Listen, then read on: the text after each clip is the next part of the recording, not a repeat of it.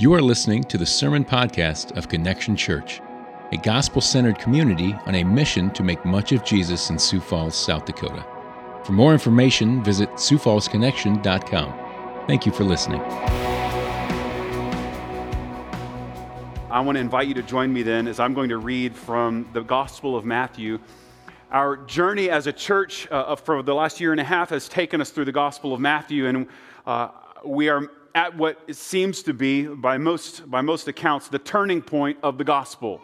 And so my goal has been to schedule it so that the language that we find here about the nature of Jesus in the 15th and 16th chapter, and even especially here, lands us right here at this Holy Week where we celebrate tonight Good Friday, and then even on Sunday, the Easter celebration, the resurrection day of Jesus. And so in this turning point of the Gospel of Matthew, you'll hear the language of Good Friday and also the language of Easter as we celebrate it. And so you might find yourself wondering how it is that Christians would call such an awful day a good day. And so I want to read to you out of the Gospel of Matthew as Jesus is teaching some of these people about who he is and what he will do. And so I'll read to you beginning in verse 13, but we're going to spend most of our time in three verses, verses 21, 22, and 23. As the confession of who Jesus is and what he has come to do becomes clear, the climax of the story, in fact, from here on out, he will begin to make his way to Jerusalem to suffer and to be crucified as we commemorate even this evening. So beginning in verse 13 of Matthew 16. Now when Jesus came to the district of Caesarea Philippi, he asked his disciples, "Who do people say that the Son of Man is?" And they said, "Some say John the Baptist, others say Elijah, and others Jeremiah or one of the prophets." And he said to them, "But who do you say that I am?" Simon Peter replied, "You are the Christ, the Son of the living God." And Jesus answered him, "Blessed are you, Simon Bar-Jonah, for flesh and blood has not revealed this to you, but my Father who is in heaven. And I tell you, you are Peter, and on this rock I will build my church, and the gates of hell shall not prevail against it. But I will give you the keys of the kingdom of heaven, and whatever you bind on earth shall be bound in heaven, and whatever you loose on earth shall be loosed in heaven." Then he strictly charged the disciples to tell no one that he was the Christ. From that time, Jesus began to show his disciples that he must go to Jerusalem and suffer many things from the elders and chief priests and scribes and be killed, and on the third day be raised. And Peter took him aside and began to rebuke him, saying, Far be it from you, Lord. This shall never happen to you." But he turned and said to Peter, "Get behind me, Satan. You are a hindrance to me, for you're not setting your mind on the things of God, but on the things of man."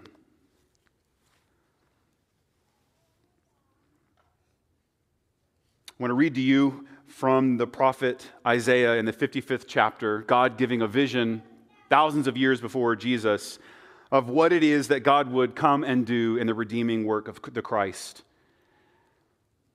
"Come, everyone who thirsts, come to the waters, and he who has no money, come buy and eat. Come buy wine and milk without money and without price. Why do you spend your money for that which is not bread, or your labor for that which does not satisfy?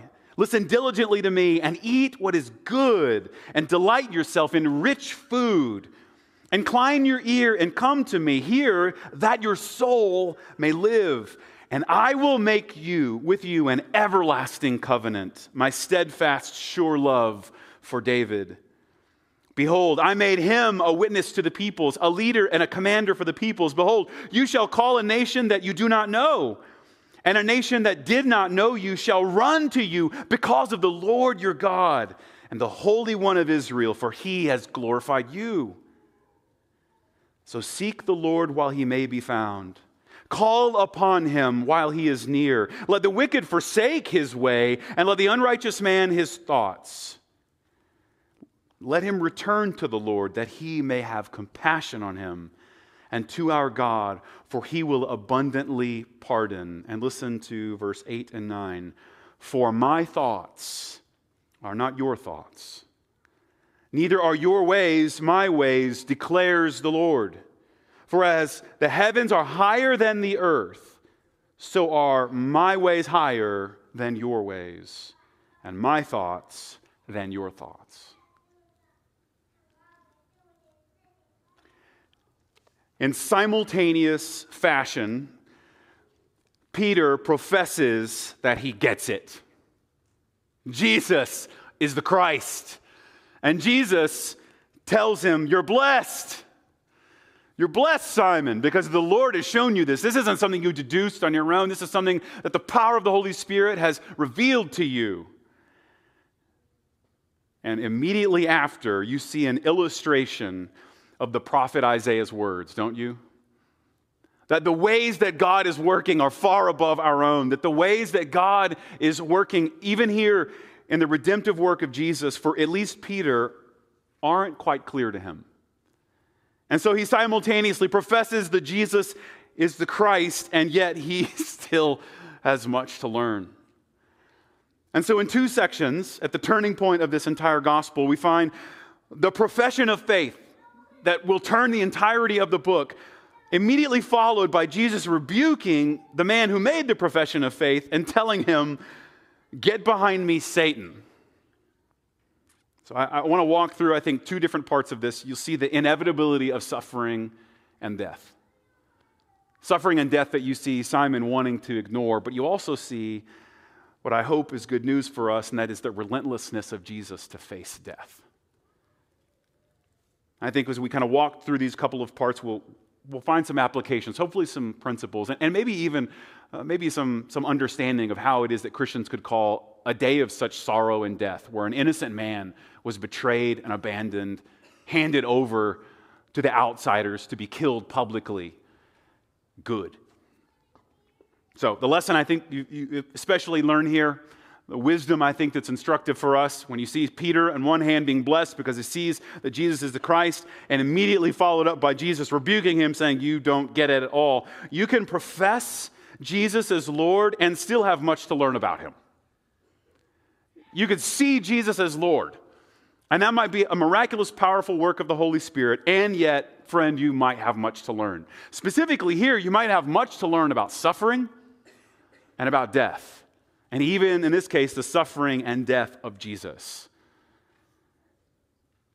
Blessed are you, Simon Bar-Jonah, immediately followed by, he strictly charged the disciples to tell no one that he is the Christ. Now, we talked about this before as we've been walking through the Gospel of Matthew, but this is what's known as the Messianic secret. It's kind of a paradox that Jesus would come and be such a public figure and then tell his disciples, "Hey, don't tell everyone about me yet." Now, the reason is that he hasn't come into the reason in which he's come, and namely to be handed over, crucified, and resurrected. Then the last words of the Gospel of Matthew is the opposite. Go tell everyone. Make disciples of everyone. But at the very least, if you find yourself wondering why weren't the disciples allowed to go and tell everything they knew about Jesus, the next verse answers the question, because they didn't quite get it yet. They hadn't quite seen everything that Jesus came to do. And so, verse 21, this language "from that time," a turning point, also showed up in chapter 4. From that time, Jesus began to show his disciples that he must go to Jerusalem and suffer many things from the elders and the chief priests and scribes and be killed, and on the third day be raised. Suffering and death are the inevitable results of sin. Sin, that's a word that you'll hear religious people, Christians use a lot. Sin is simply the language for the offense that we have committed against God, right? If you commit an offense against the state, it's called a crime, right? If you commit an offense in a sporting event, right, it's called a penalty, or you get the idea, like a foul, right? But to rebel against God is the language of sin. And from the beginning of the story, when the first people rebelled against God and said, "I don't want God, I want something else," that language of sin inevitably results in suffering and death. In fact, Paul's letter to the Romans, an apostle writing to a phenomenal church and an impactful church in the region in Rome, he says, "For all have sinned and fallen short of the glory of God." The wages then of sin is death. And that makes sense. The pain of alienation. If God is the creator, the sustainer of the universe, to rebel against him and to be separated from him would naturally be alienating, and it would cause pain. If God's the source of life, and you turn from the source of life, the logical conclusion is death. And that even includes the alienation of our minds against that which is good. You hear that in his rebuke. You're not setting your mind, did you hear him tell Peter, on the things of God? And we have a strong resistance to pain. And yet we find in this text, Jesus has an even stronger determination to face it. You see here the relentlessness of pain, suffering, and death. Seen in even the way that Peter said, far be it for you, Lord, to face it.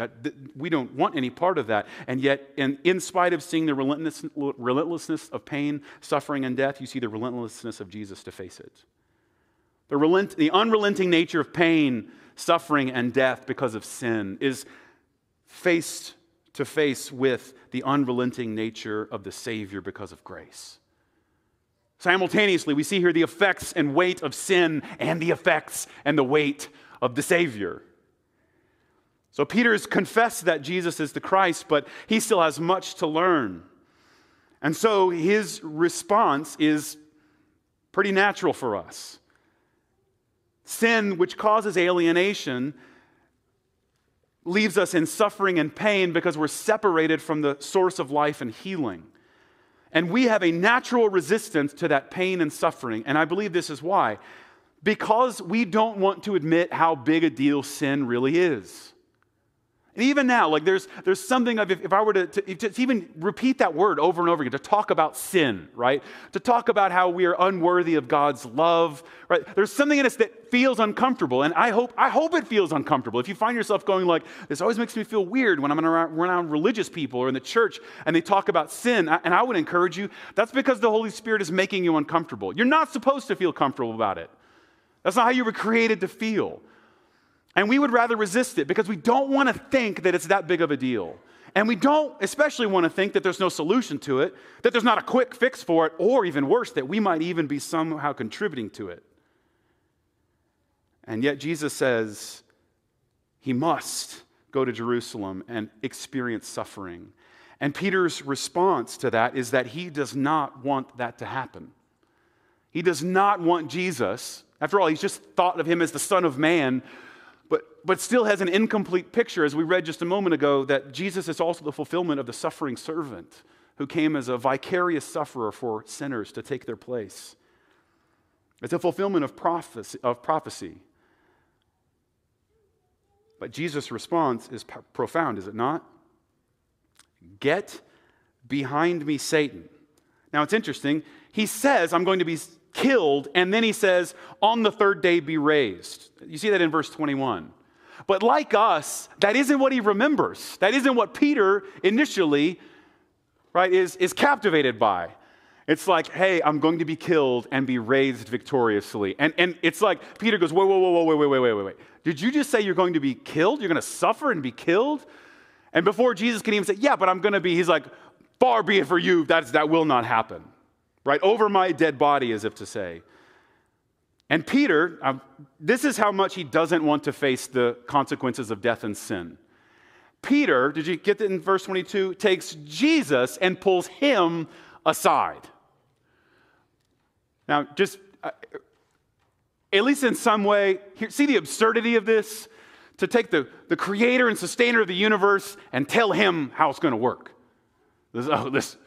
Okay, Jesus, I know you created all things, and all things are for you and to you, and you hold things together. However, I need to inform. Right? You get the idea? And I want you to see it because, as I'll show you in just a moment, this is a beautiful picture of what our hearts are like. From the beginning, the very first story of the people who had everything, right? If you ever find yourself thinking, man, if things were better, I would be a better person and I would love God and be a more righteous person. No, the first people that ever existed had everything they needed, including the presence of God, and they were like, nah, I would like more, please. All the way to you see here even the disciples going like, no, I don't really think this is a good idea, Jesus. I think I know better. Suffering and death are inevitable because of sin. And we don't like to admit that. We don't like to admit that. And Jesus confronts it. Even though evidently there's suffering and pain that we don't like to admit, we'd much rather have a quick fix. After all, I mean, think about it. If there's a quick fix, that means the problem's not that big, right? Have you ever been there? And here's my encouragement to you. Anytime you find yourself going like, why isn't this fixed yet? You have minimized the power and effect of sin, right? If you're like, why am I not over this yet? It's like, because you don't think sin, that's a big a deal. You don't think it's that big a deal. And so he pulls Jesus aside, and Jesus tells him in a powerful way, get behind me, Satan. Sin makes us not want pain, and sin makes us not want to pay for sin. We don't want to think it's that big a deal. Even though it alienates us from God, we like to think that it's not that big a deal. In fact, maybe we are alienated from God, but I can handle it. I can work my way back up to God. I can fix it. Just give me another shot. You hear it? And so as Jesus is rebuking Peter, you see a powerful thing. He looks right through Peter and says, get behind me, Satan. Get behind me, Satan. Now, this is a callback to the temptation of Jesus in the first few chapters of Matthew. When Jesus was in the wilderness being tempted by Satan, genuinely tempted. He's the Son of Man. He's the human one. He's the divine presence of God incarnate. He's the human one, fully God and truly human. And yet he was fully tempted by Satan. And remember, what were the temptations? Satan comes up to him and says, all right, I know you're hungry, I know you're starving, I know you're miserable, you're dehydrated, but, right, just exercise your power over here to relieve some of your suffering. Right? Turn that stone into bread. Feed yourself.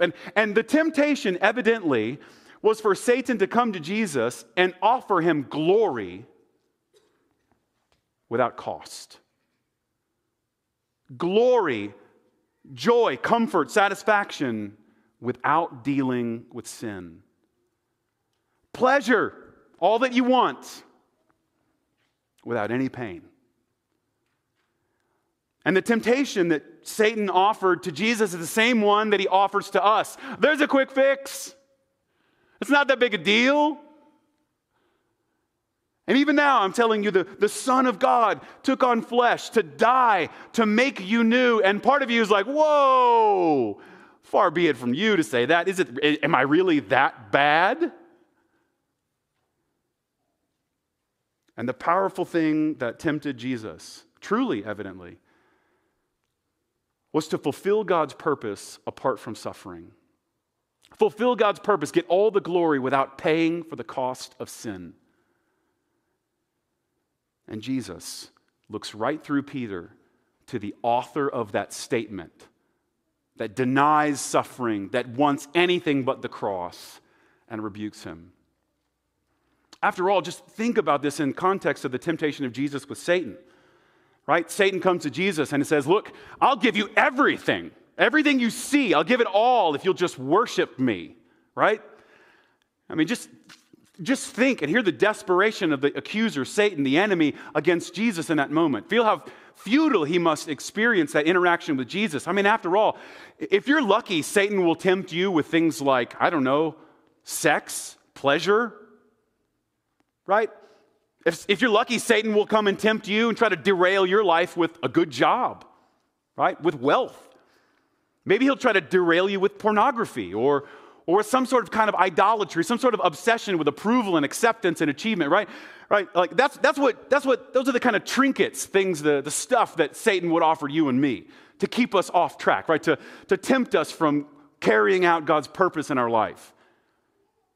But everything? It's as if Satan looks in Jesus and says, I'll do anything. I'll give you anything you want if you will not go to this cross. Whatever you do, do not fulfill God's plan through suffering. And so you can sympathize with Peter here for not wanting suffering. But even though you see that suffering and death are inevitable results of sin that we want to ignore and deny, the suffering and death of Jesus are the inevitable results of grace. If suffering and death is the result of our sin, then the suffering and death of Jesus is the result of grace. And Jesus, looking straight through Peter to the ancient snake, that wicked serpent, the author of that statement that God isn't really that good and God really doesn't have a way to restore his people. And he says, get behind me. You're getting in my way. You are a hindrance to me. And sin makes us not want any pain at all, because sin makes us not want to admit that we have to pay for sin. And the good news we hear in this passage is that Jesus has power over sin, death, and hell. So much so that he does not deny it. You see, wanting redemption without cost, as we see here, is worldly. It's not godly. And when you see Jesus' determination in the face of pain, suffering, and death, even on the cross crying out, my God, why have you forsaken me? You see how Jesus will be undeterred. Looking at the thing that stands against you and I. Looking at the author of that cross-denying statement and rebuking him and saying, get out of my way. You see, to think about the weight and power of death that Christians over the centuries have commemorated on this day, Good Friday, is actually a source of goodness. I hope it feels uncomfortable. It ought to. There's something in us that wants better. And yet the resistance, evidently, of looking at the cross and seeing it for what it is might be satanic. To want something other than what Christ has offered might actually be the work of the devil. To add these up, think of it as like the temptation that you and I have to think that our sin is not that bad is a lie from the pit of hell. And it will leave you thinking about wanting, right, desiring something else. Right? I don't need a savior to redeem my soul. I just need to get through this next season. I'll be fine, right? Once I get this thing paid off, then I'll be making it, right? I don't need a savior to change me and make me new. I just need another chance, man. I'm not a bad person. Just give me another. You hear it? And those things, evidently, Jesus would look at you and me and say, not maybe to you directly, but to the author of those cross-denying, graceless statements, get behind me, Satan.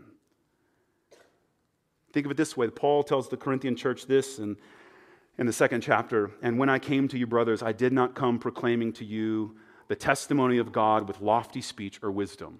Right? This is every pastor's favorite verse. It's like, all right, he's not that bright. Well, what are you going to do?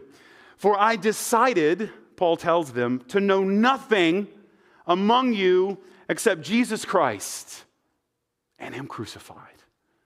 You hear the centrality of this statement, so much so that he was even able to be weak and frail before them. I was with you in weakness and in fear and much trembling, and my speech and my message were not implausible words of wisdom, but instead in a demonstration of the Spirit and of power, in order that what? Your faith might not rest in the wisdom of men, but in the power of God. So friend, here's some applications that I think as I invite you even tonight to reflect upon the death of Jesus and to think about our desire to deny and avoid suffering and death.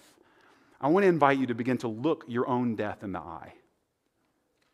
I want you to think about, now for some of you it's not difficult. If I just ask you to think about suffering right now, this might be the most miserable day on earth, and so it's not hard, right? You're like, okay, yeah, it's been a terrible week. It's been awful. Thank you, right? Check.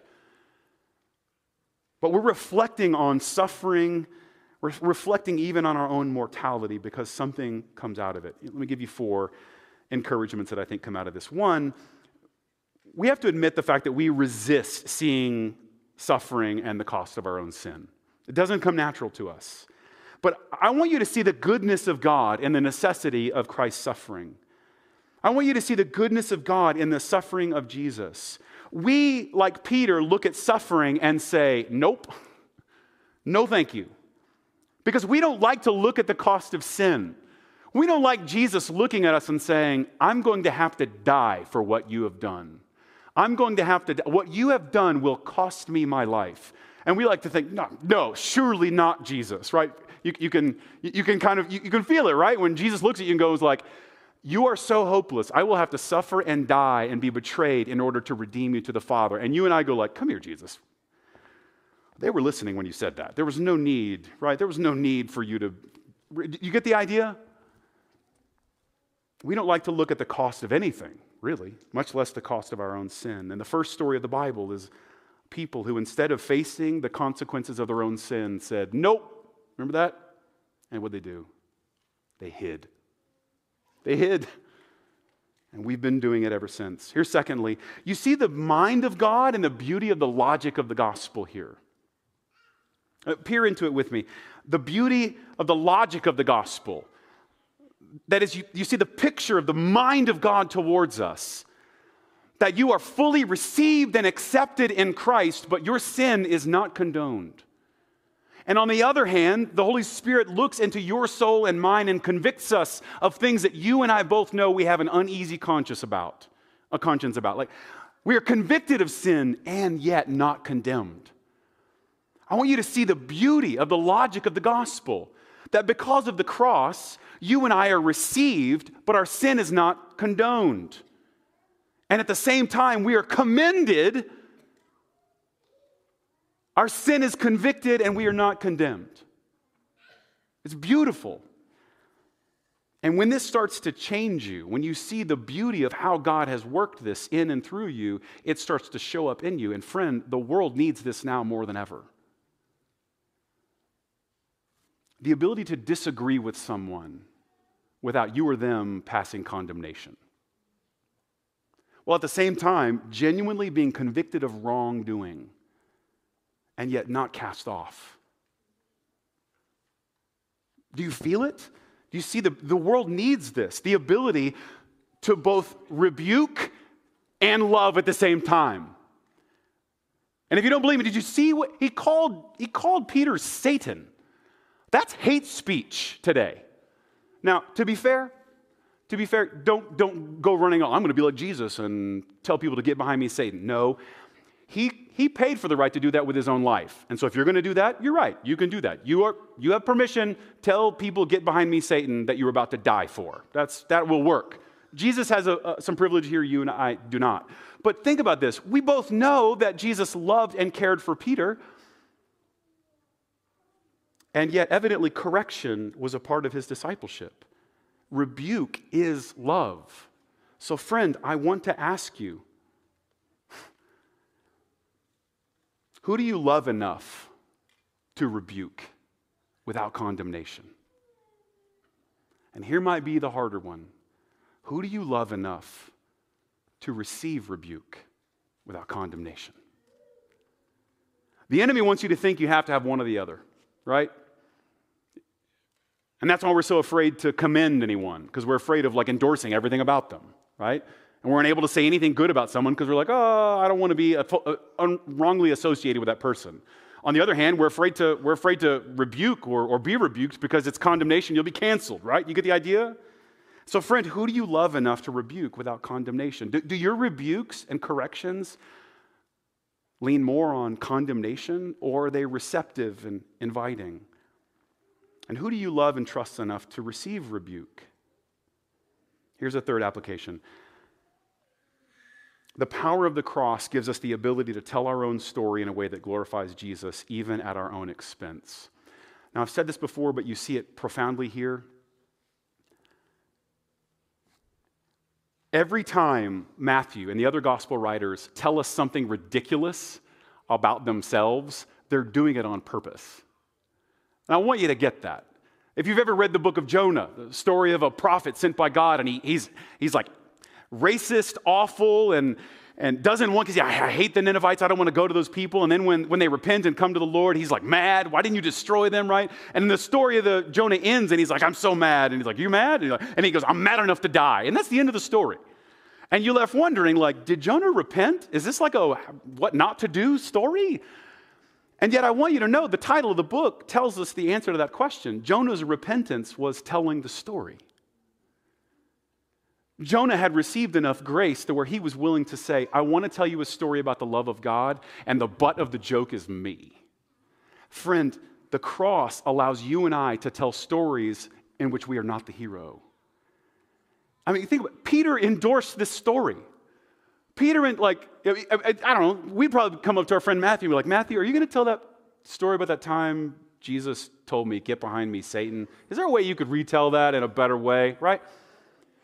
And yet imagine the freedom that comes from knowing that you are so fully covered, so fully comforted, so fully received by the grace of God in Jesus that you're willing to stop photoshopping your life.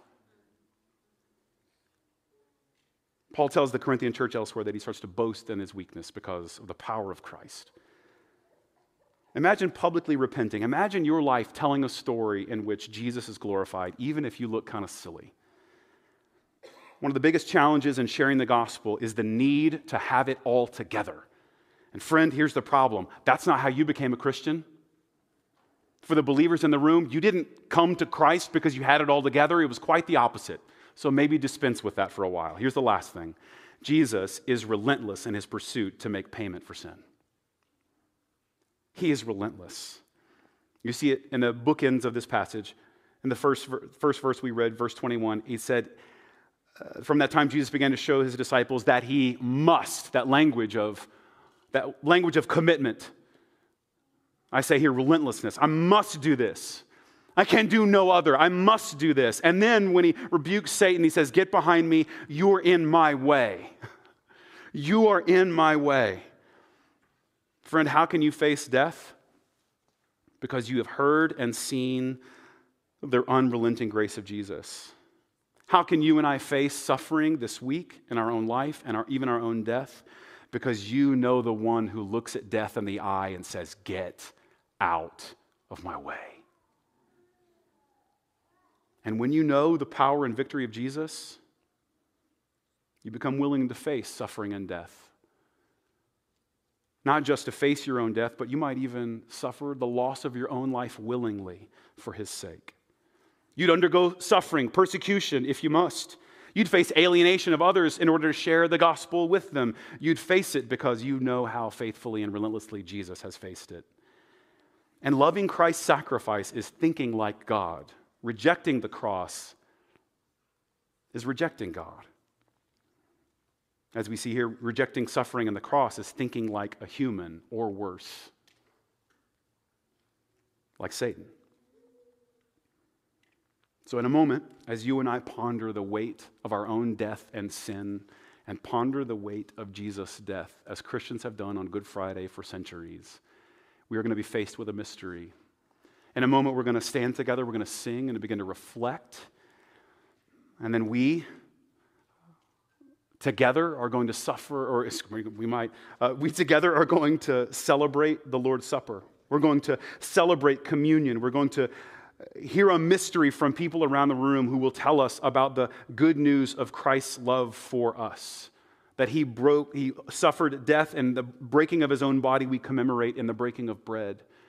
He poured out blood for us, and we commemorate that in the way that we celebrate by taking part of juice. And so in a moment, we're going to respond by singing to Jesus. We're going to sing about Jesus to one another.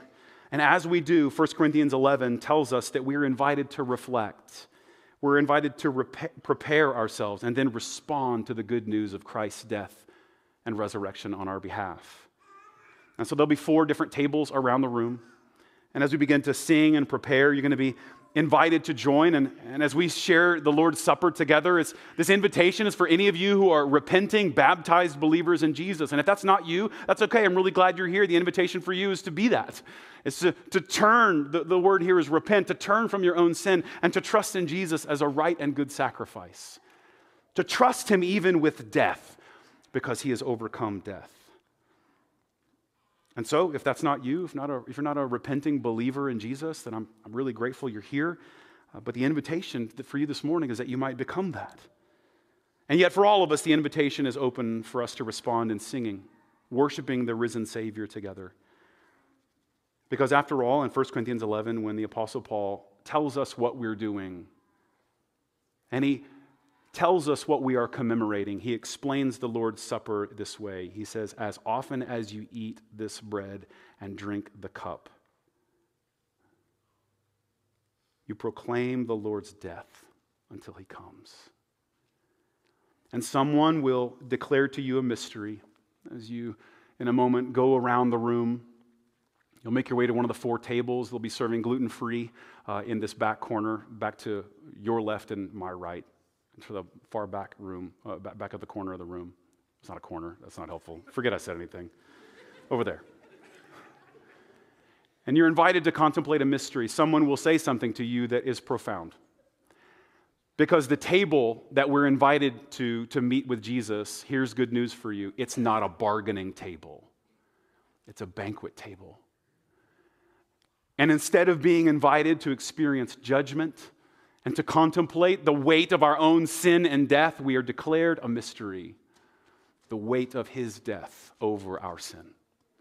And someone will say to you, breaking a piece of bread, this is the body of Christ, and it was broken for you.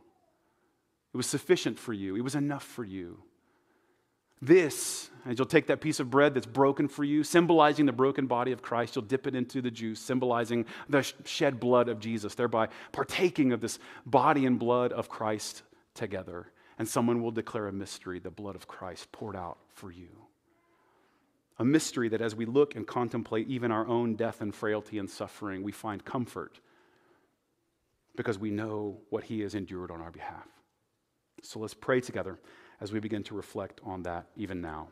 Jesus, thank you for your goodness towards us. Thank you that you looked to the cross and, despising its shame, took upon yourself the penalty that we owed. Thank you that in your kindness you did not withhold all that was required. The payment and penalty of sin is death. Blood must be shed. And yet for the sinner, that blood is not our own. Thanks be to God that the blood that is to be shed and paid, the vengeance, the justice that we desire in our own hearts and lives, all the things we wish to see repaired in the world, in our own hearts and in the hearts of others, there is justice to be had, but thank God that for us, we received mercy and grace instead of justice. And the justice that our sin and the sin of the world has deserved was paid for by Jesus for all those that would turn from their sin and look to him. So might we do that now. Might we contemplate a paradox and a mystery that all that is broken in the world will be made right because the highest price has been paid to repair it. That all that is destroyed and perverted about the world will be made right by Jesus, and it will begin one at a time as we receive the redemptive work of his broken body and shed blood for sinners who turn from their sin and find the comfort and grace at a table where you offer your very self to meet with those who would come. So prepare our hearts now as we do just that. May you be glorified as we worship and respond and as we meet you at the table. In Jesus' name, amen.